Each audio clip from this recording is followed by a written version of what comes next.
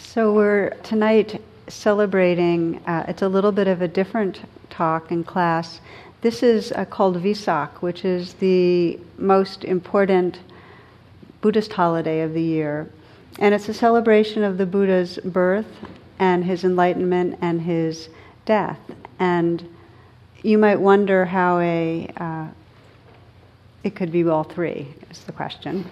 And it's, because they feel like they have different flavors, but actually you'll find as we explore tonight in the mythology that each one tunes us in and expresses qualities of awakening. So we're going to just explore it and to say that you don't have to be a Buddhist to find that as you reflect on this myth of awakening, let it be your own exploration of how your life's journey is unfolding. Because the power of any real myth is that it's archetypal. And I find this, I love reflecting on the pieces of this story of the Buddha's awakening because it really is a live one. It's very contemporary. So that's the invitation. I'd like to read to you a poem by the poet Kaveri. She writes, "I believe I am destined for great things, a gentle breeze guiding me to places only a compassionate warrior would dare travel.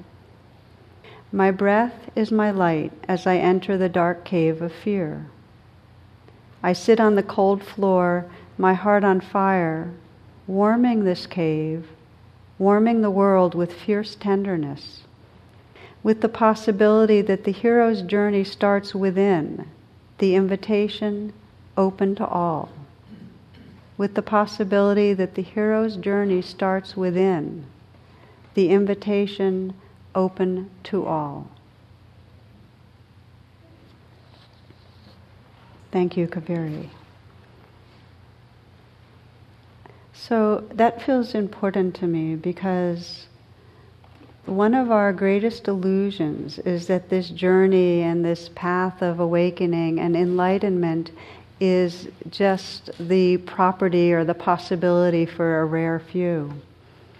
And it's incredibly powerful to begin to open our minds to the possibility that this very heart-mind being right here can wake up and touch freedom. That every one of us has this capacity to realize what's called Buddha nature or true nature. So that's the value of reflecting on this myth, is to really sense in our own beings this possibility.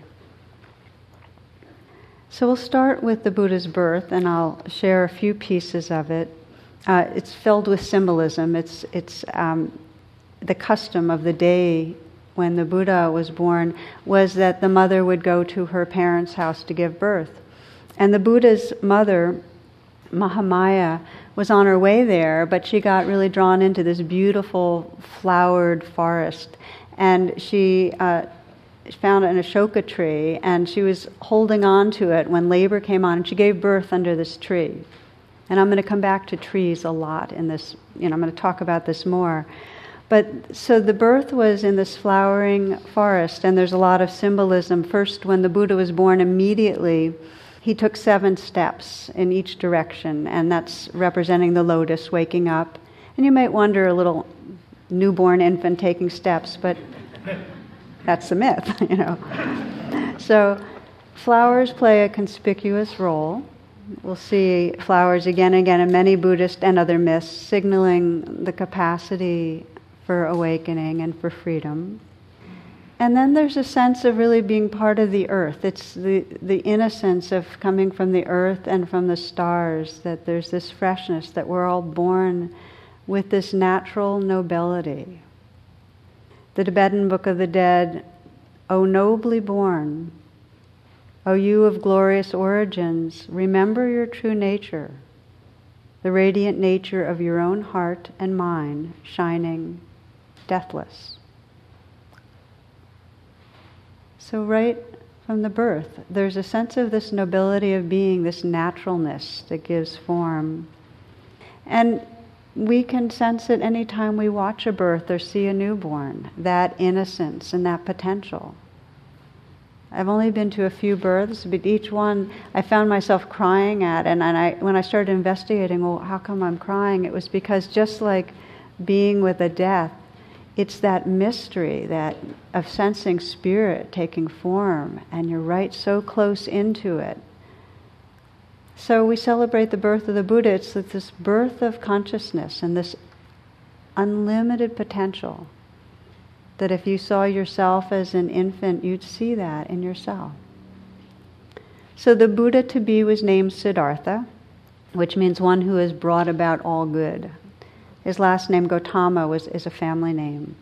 And a few days after his birth, a holy man came and visited with his father, the king, and said, "Your son is destined to be a great, great man.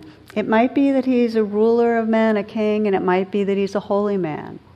And his father, the king, said, "Here's what it's going to be. He's going to be a king. Later, old age, fine, a holy man. But now, younger, a king." So that was his plan. And what he did to ensure that plan was he had Siddhartha stay on the premises in what are sometimes described as pleasure palaces, where every one of his needs were met, and he lived with beautiful surroundings and gardens and dancing women, and eventually, had a beautiful wife and a son. So the pleasure palaces are kind of archetypal, and we're going to go back and forth between the story and the archetypes in our life. The pleasure palaces are our ego, that this container that we live within to try to navigate. And in a way, in a very simple way, as we find in Buddhist psychology, we're going for pleasure and we're trying to avoid pain. And so this ego structure is just navigating to make sure, we get what we want and we avoid what we don't want. And there's really a sense of trying to not face mortality, be very protected from that. So we have many ways of doing that. And one of them is that we keep ourselves very distracted. We always feel we're on our way to something, and we always have the next thing we think we have to do. It's like some of you might remember one of my favorite cartoons of this man and woman sitting in a living room, and he's saying, if I ever become a vegetable, just pull the plug, At which point she walks over to the TV set and she pulls the plug,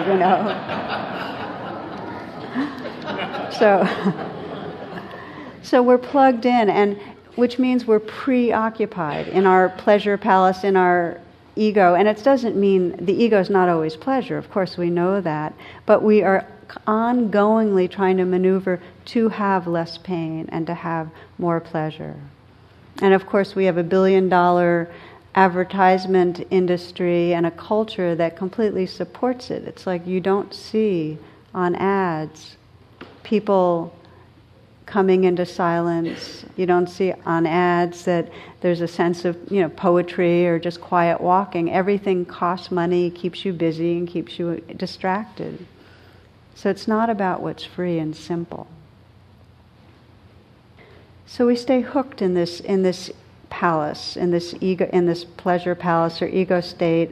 Mary Tyler Moore says, 3 things help me get through life successfully: an understanding husband, an extremely good analyst, and millions and millions and millions of dollars, And then, St. Augustine wrote, "Dear Lord, please give me chastity and continence, but not yet," So you get the idea that we get hitched. Our lives get hitched to trying to have certain pleasures and avoid pain, and our pleasures aren't always the obvious sense pleasures. For many of us, the pleasures are checking things off a list, feeling like we've accomplished a certain thing. It's a little more complex. So what happened to Siddhartha was that he was in this ego or pleasure palace until the inevitability of reality kind of cracked things open. And how it happened in the myth was that his charioteer Chana, took him out on some excursions. Now, he wasn't supposed to leave, but he did. Just the way we kind of sometimes break out a little. And on these excursions, he met what were called the 4 holy messengers.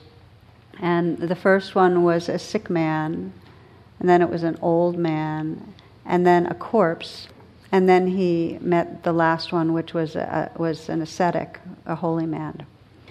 And the meaning of this is that he faced the inevitability of getting old, getting sick, and dying. I might have said the sequence wrong. The first one was an old man.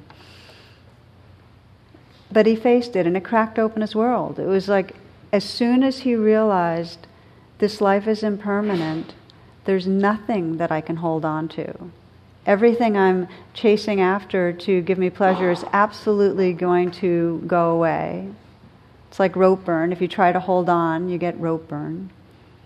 How in a changing, impermanent world where I know what's inevitable can I find peace and freedom?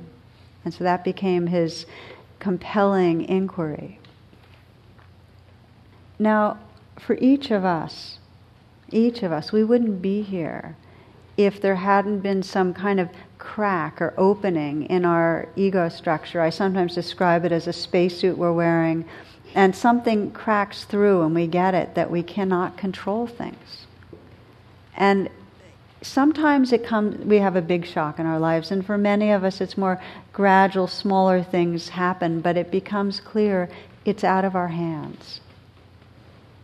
We can control the small things, but we can't control the fact that these bodies are aging and get sick, and that other people behave in ways that we don't like, and they get sick, and we lose everything that we love.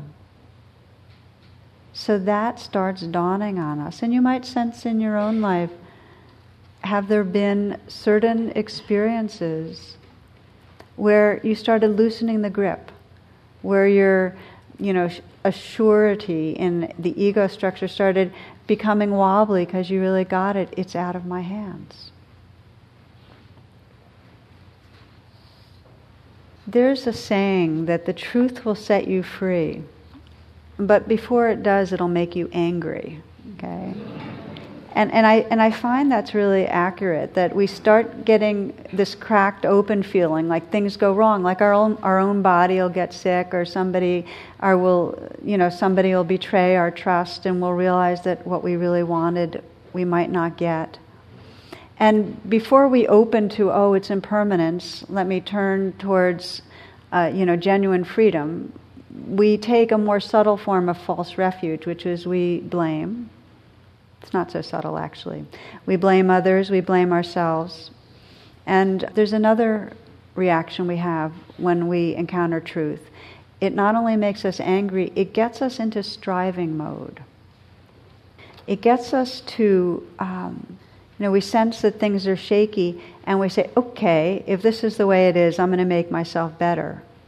And so Siddhartha, when he left home, because after he met the heavenly messengers, he left the palaces, he left his wife, and he left his son. And he went out and he committed himself to the holy life. He committed himself to finding a way to discover freedom in the midst of this changing world.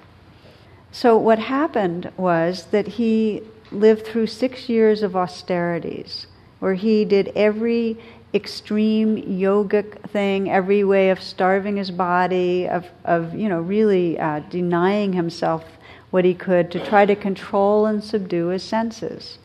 He didn't want to be, chasing after pleasure anymore. So he tried really hard.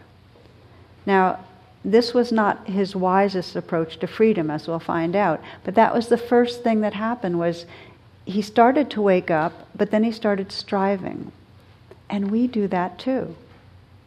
I can say for myself that when I first realized, it's possible to open out of this trance and to live in a much more free and open place, I moved into an ashram, and I immediately took my type A striving from my earlier life and became, as I've told many of you, a type A yogi. I just was striving there.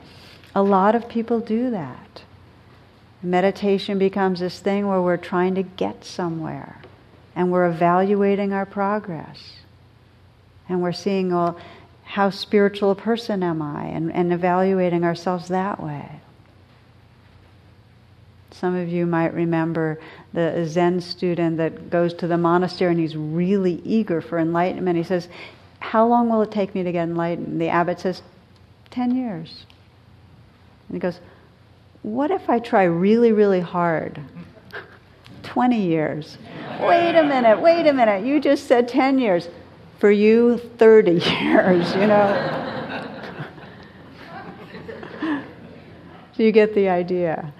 So we strive, and as Lily Tomlin says, the trouble is with being in the rat race, whatever kind of striving, is that even if you win, you're still a rat, So we strive, and we take on improvement projects, and you might just check out in your own life if that's true, that you sense, okay, there's another level of freedom possible, and then you might decide to go to grad school or get a degree in massage, or in some way work harder to buff yourself up. And one of the stories I've always liked on this guy is when Thompson hit 70, he decided to change his lifestyle to enhance his well-being and improve himself.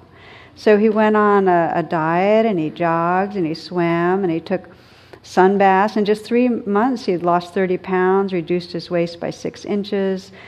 He was svelte, he was tan, he learned some foreign languages, he took a few courses, really going on it. And he decided to top it off with a haircut. Afterward, while stepping out of the barber shop, he was hit by a bus. As he lay dying, he cried out, "God, how could you do this to me?" And a voice from the heavens responded, "To tell you the truth, Thompson, I didn't recognize you." Okay, that's enough of my stories. But you get the point, that we go on this good personhood project, and it's like Sisyphus pushing the boulder up. It's like we're still striving. We still are caught in the sense of a self that's not okay as long as we're striving. So just to invite you just to take a moment and just sense for yourself in your life where you feel that you are caught in that kind of striving, where it's not just, yes, I want to serve others, or yes, I want to learn more, but that your approach is to try hard with tension. Whether it's serving your family, at work,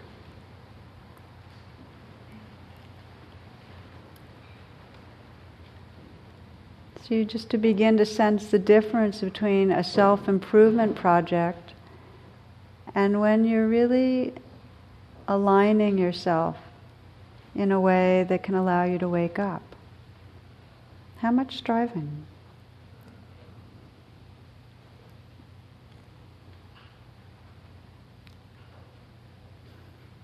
And as you reflect, you might sense when you're in striving mode, what happens to your body and to your heart?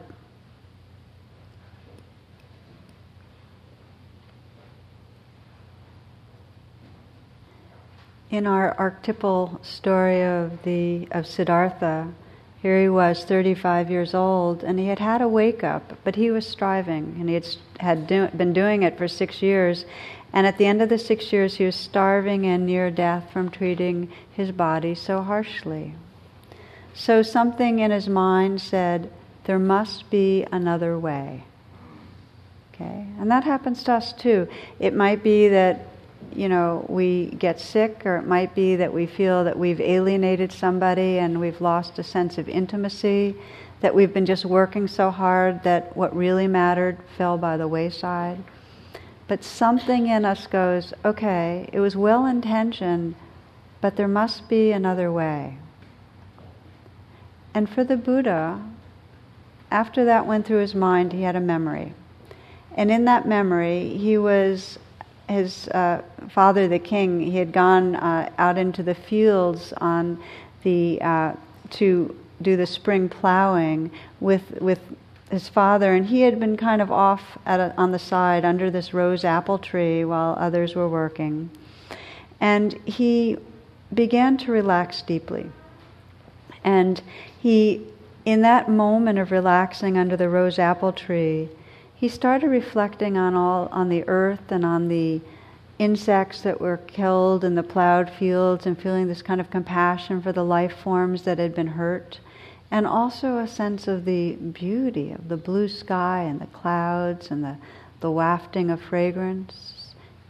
In that presence, his heart was including just the joys and the sorrows, the beauty, the sadness.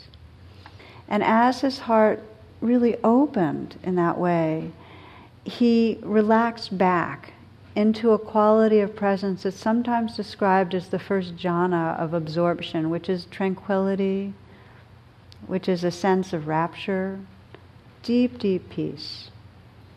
He wasn't at war with himself. There was no striving at all. And what he realized, and this is what's so important, was that getting to freedom is possible even for a young child, because he was a young child. When there's simply this kind of presence and relaxation, it does not take striving. There can be an intention. In fact, for most of us, there needs to be some intention. But it's profound relaxation. So this realization is something that many of us have.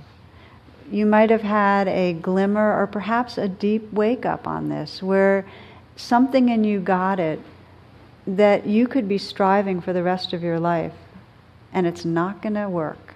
It's not going to bring intimacy. It's not going to bring you to any sense of true realization. Certainly not to touching peace, right? And so there's this wake up, this realization that senses, oh, it's about relaxing back, not about tensing and going after things.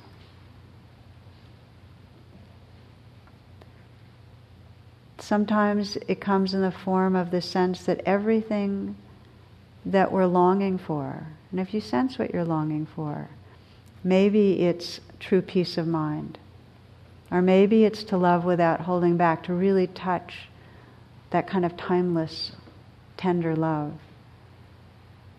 Maybe it's full presence. Everything you're longing for is already here.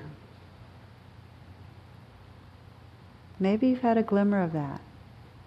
That what you really long for is already here. It's not in the next moment. It can never be in the next moment or down the road. And it can't be somewhere else.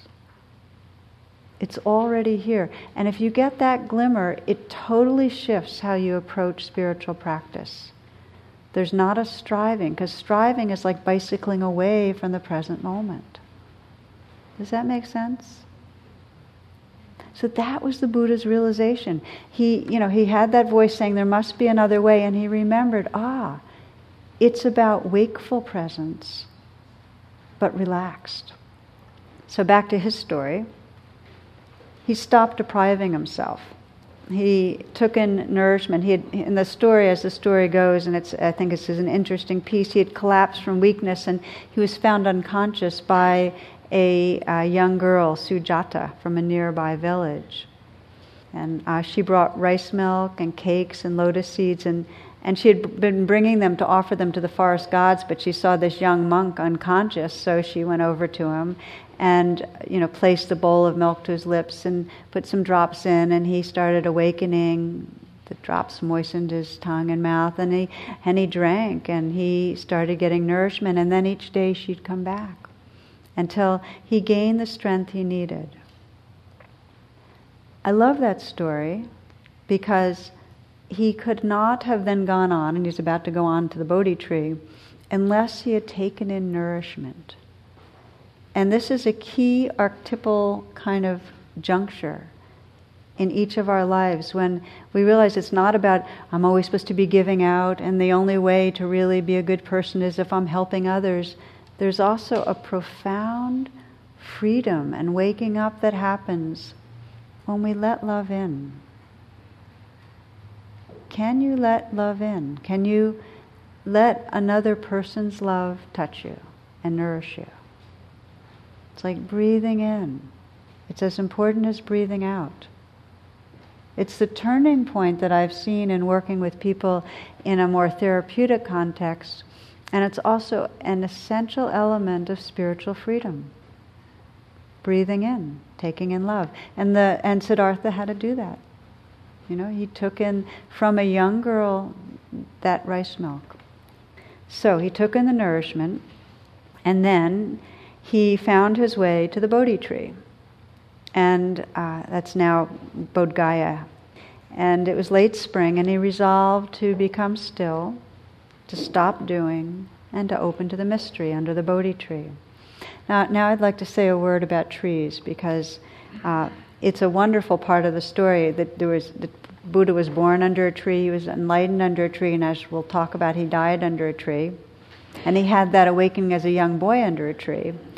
And this is symbolic of what's called the world tree, which stands at the center of the cosmos. And it's a common feature in many myths of salvation and freedom, that this world tree is this place where the divine energies pour into the world, where the absolute awareness pours into the world and it meets the human, and it's this unmovable spot where our humanity experiences spirit.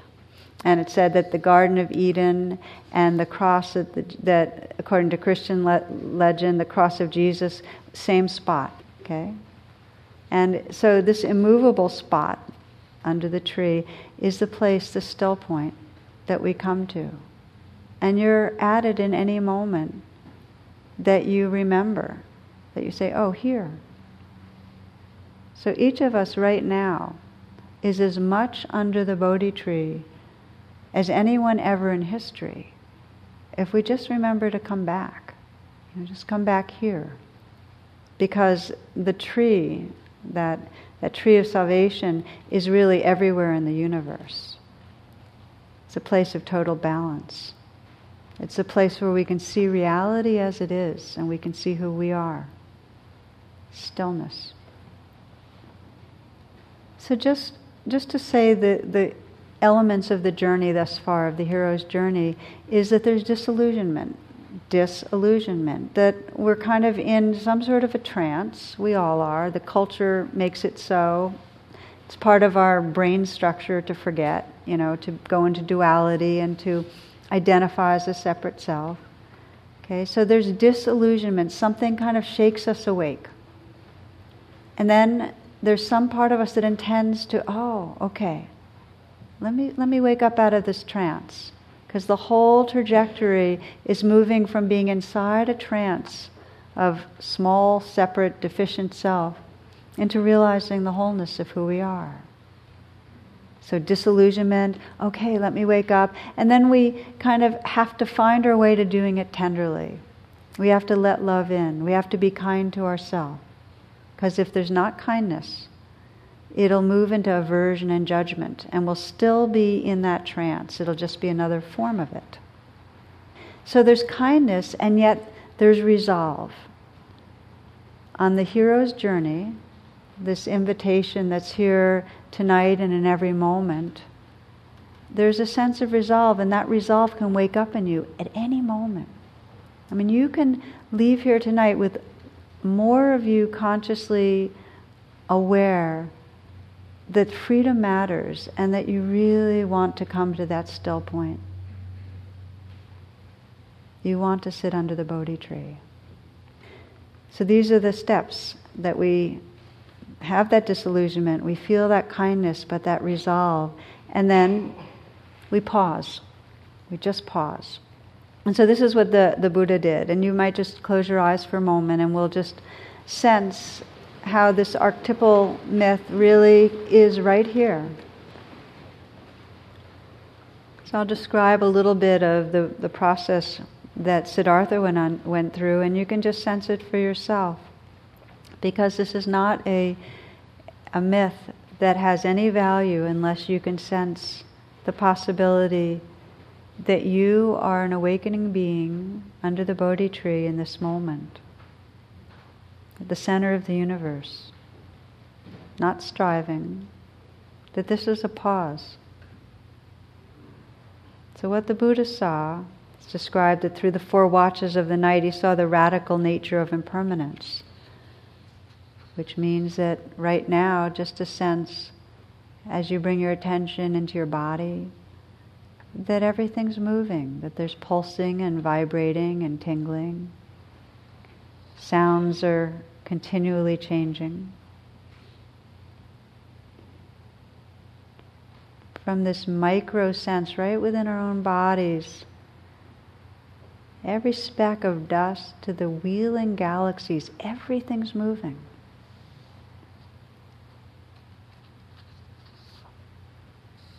There's a sense that this whole universe that we know is destined to be born and to die over and over in many ways. The Diamond Sutra. Thus shall we think of this fleeting world, a star at dawn, a bubble in the stream, a flash of lightning in a summer cloud, an echo, a rainbow, a dream.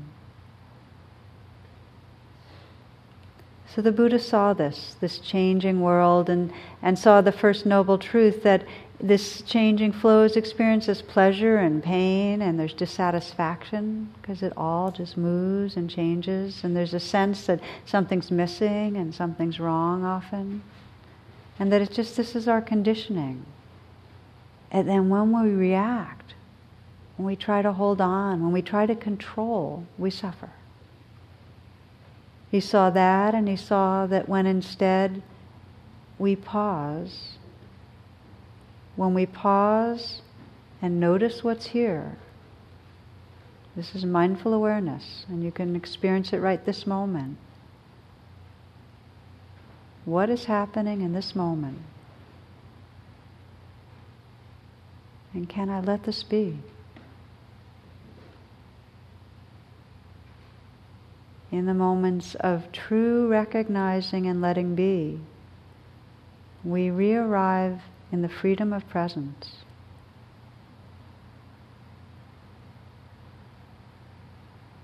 Ajahn Chah put it this way. He said, if you let go a little, you'll find a little peace.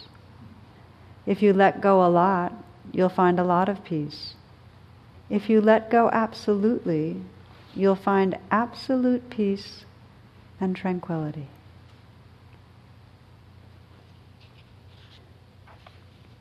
So the Buddha discovered that this quality of presence brings a tremendous amount of awakeness and freedom. And if you'd like to open your eyes, we'll just take the next step of the myth. He also discovered that the challenges of sustaining this presence are really great. And the classic encounter, which many of you have heard, is that he was challenged by Mara, which is all the shadow forces, all the parts of our psyche that don't want to be present, that are afraid, that believe in this kind of ego self that we have to grasp after things to be happy, that we have to push away things to be safe. So he got challenged by Mara, and the way Mara came in the myth, he had a massive army, he had an elephant 150 leagues high, he was riding this elephant, and he had sprouted 1,000 arms each with deadly weapons. So this is Mara, he's no small opponent, and that's the way he appeared in the myth as an opponent, this inner shadow side. And then what the Buddha did was, with each of these slings and arrows and weapons that came at him, he met it with the same presence we're talking about. What is happening? Can I be with this compassion? And each weapon turned into a flower petal, fell to the Buddha's feet until there was, as dawn approached, a mound of petals at the Buddha's feet. So this is part of the myth, but that wasn't the end. The Buddha's even getting more and more awake, because not only has he paused and gotten very present, but all the forces of his own psyche and ego were coming at him, and he kept on being present with compassion, with tenderness. Yes, this too, this too. Then Mara issued his greatest challenge. And this is the challenge, is basically, who do you think you are? Who do you think you are to really hold the seat of a holy man? So he challenged him. He challenged him this is the challenge really of doubt. This is the hard challenge. And so each one of us knows that one. It's like we can wake up, we can start getting our lives together, things can get aligned, but something will happen where we'll start thinking, something's wrong with me. I'm doing it wrong. I can't trust myself. And you might sense where that's so for you, where the voice of Mara comes on and has you in some way question your goodness, your purity, your okayness. Maybe it's much more severe. Maybe the voice just gets you feeling you're totally flawed. Okay? So this is what happened with the Buddha, that this Mara challenged him in this way. And Mara had, he said, who can bear witness to your, how can you prove that you deserve the mantle of a Buddha? And Mara had one of his soldiers, bear witness to his right to the seat, And he said, who do you have? And instead of meeting Mara's machismo and kind, the Buddha reached out his right hand and touched Mother Earth. And this is now a favorite icon in Buddhist cultures, touching the earth. And he acknowledged really that we feel separate and we need to reach out. We need to reach out and call on our belonging. That no matter how strong our mindfulness is, there's this very beautiful sense that part of the path is to very consciously reach towards sensing our belonging to this whole web of life, sensing our belonging to loving presence, to truth. The Buddha touched the earth, and when he did, the clouds darkened and there was thunder and there was all sorts of high drama, and Mara totally backed off. Mara vanished. And it was at that moment, after touching the earth and calling on, really the sacred feminine to sense his belonging, that the Buddha was totally free. Two wings, full mindfulness and the wing of love, of really feeling belonging to the whole. So this is how the Buddha took refuge. He took refuge in loving presence. And in a deep way, he was taking refuge in his own Buddha nature. But in the moment that he was touching the earth, for that moment he was feeling separate and reaching out to discover, I'm taking refuge in what I am. Do you understand that? It seems outside us, this love. And by reaching towards it with purity and sincerity, we discover it's our very nature. House builder, thou art seen. Thou shalt build no house again. All thy rafters are broken, thy ridgepole is shattered. The mind attains the unconditioned. Achieved is the end of craving. So this is the classic verse. House builder meaning this ego, this palace. We no longer have to identify with the coverings, with the defenses, with the striving. We can continue to operate on planet Earth and do everything we're doing, and yet it's with this remembrance of spirit. It's this remembrance of who we truly are. So we'll take a moment right here just to pause again.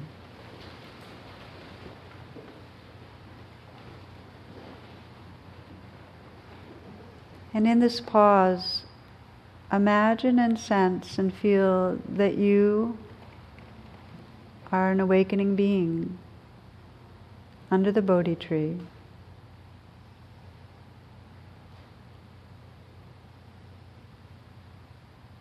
Sense the mind of an awakened being filling your mind. That lucidity, that wakefulness.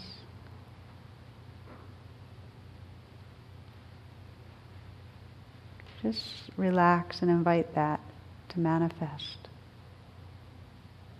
The radiance, openness, and stillness of the awakened mind. That clarity.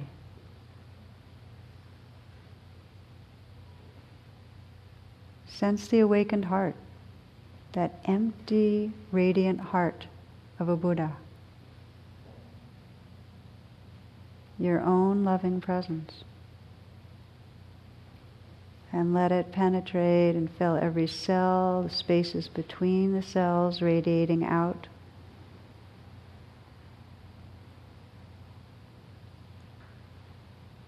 When the Buddha sat under the Bodhi tree, he looked into the nature of his own mind and discovered that this radiance, this openness, this love was already here.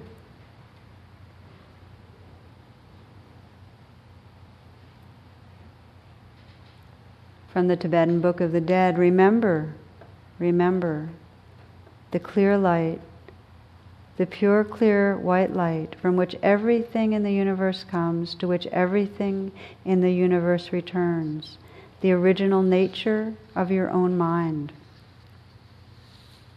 Let go into the clear light. Trust it, merge with it. It's your own true nature. It is home. No matter how far you wander, the light is only a split second, a half breath away. It is never too late to recognize the clear light.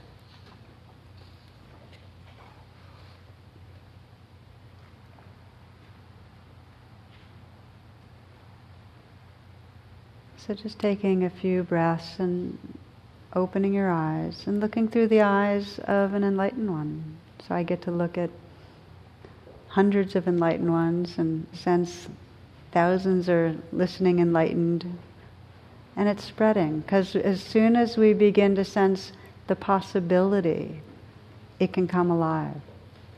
So we'll go back now to the Buddha story.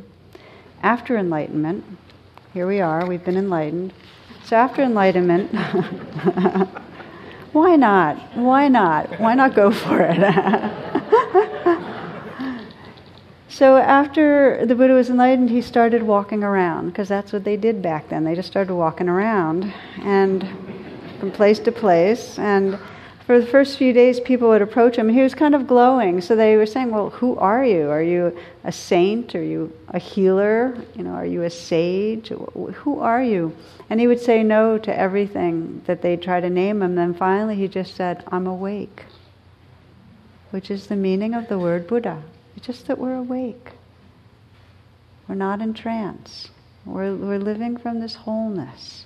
So the next 45 years, the last 45 years of his life, he went traveling, as I mentioned, walking through the cities and towns of the Ganges plain, and he brought Dharma to whoever was interested.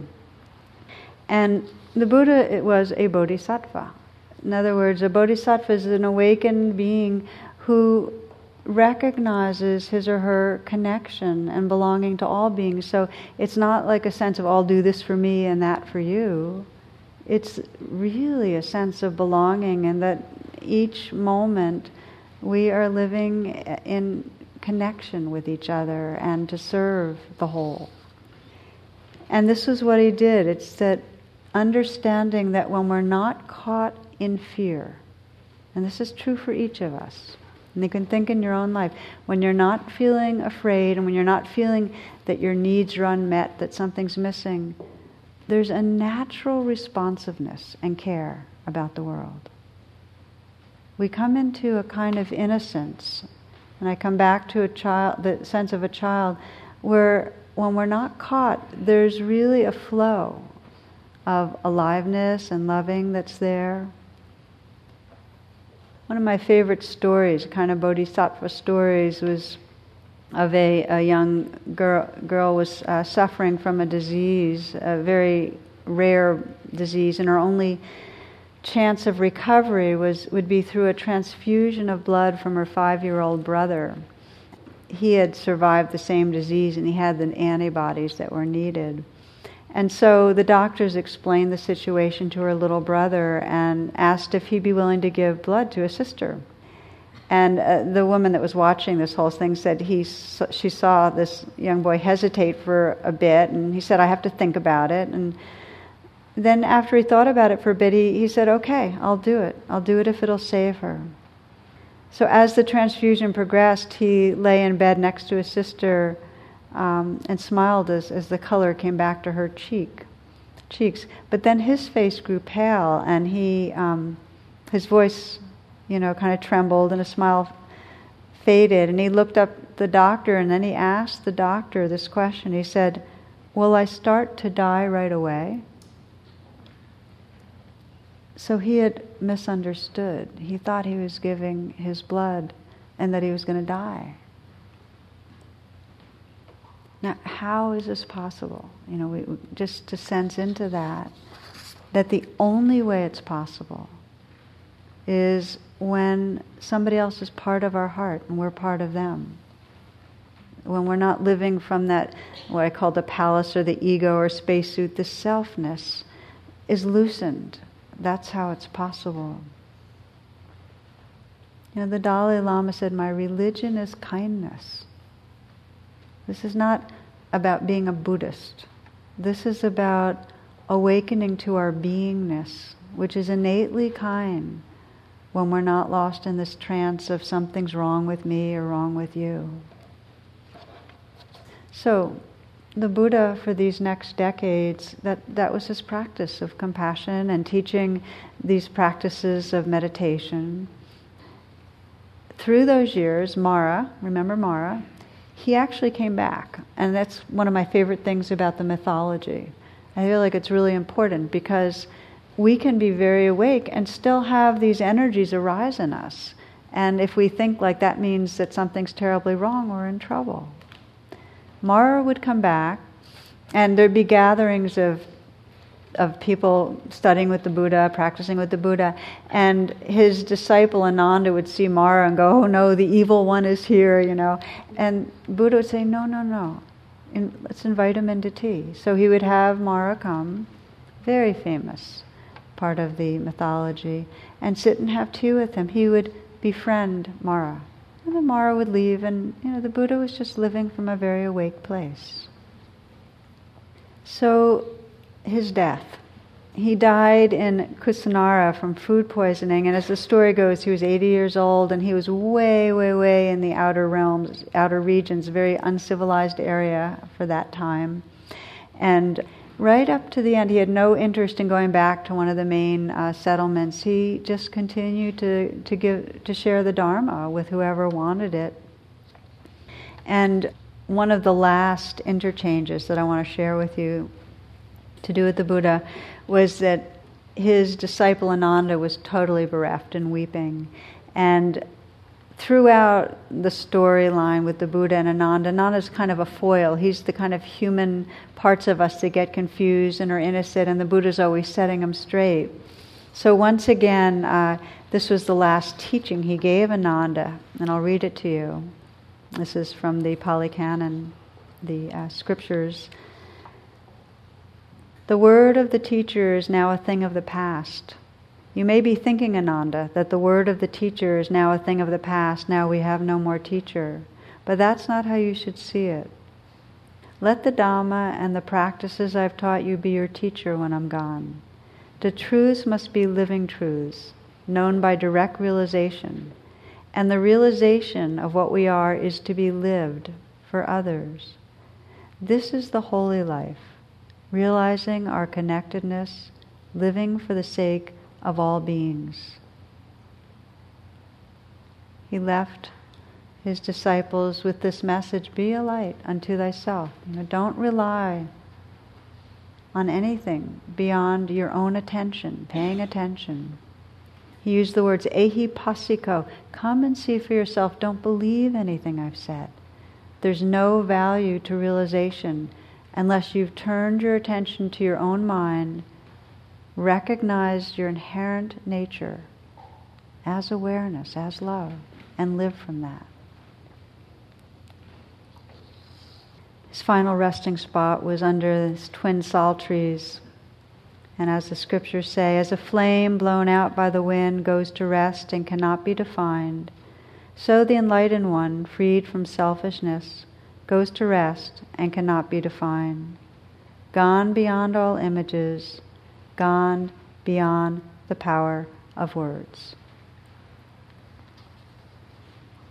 So we'll close. We're here again. The more moments that you sense this possibility that we're here under the Bodhi tree, and that any moment we're willing to pause and deepen attention is a moment that we can come home to our true nature. So we'll just take a final pause together.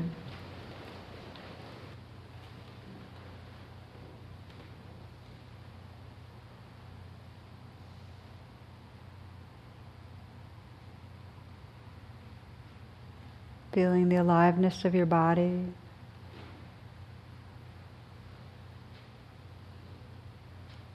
Including the sounds that are here.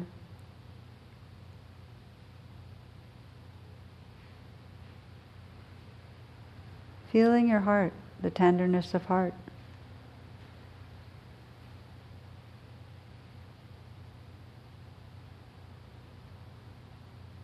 And as all awakening beings, find just to turn into your own mind, look into your own mind, sense what's aware, what's here.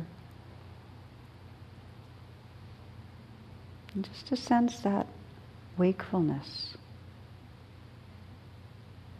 that inner stillness, the silence that's listening.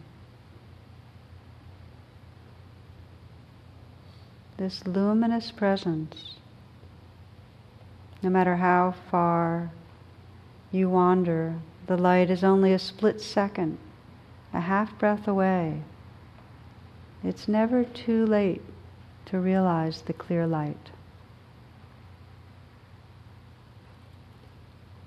So we close with the prayer, the simple prayer, may this heart and mind awaken to realize loving presence, to realize this loving presence as the very source of being. May our lives be lived from that loving presence. May all beings everywhere recognize this love, this presence as source. May all beings touch a great and natural peace. May all beings everywhere awaken and be free. Namaste.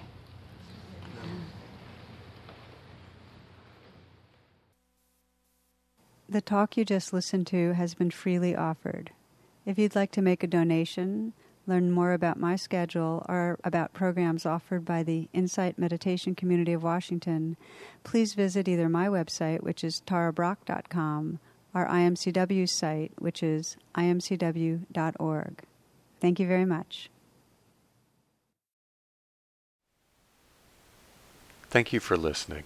To learn how you can support the teachers and Dharma Seed, please visit dharmaseed.org/donate.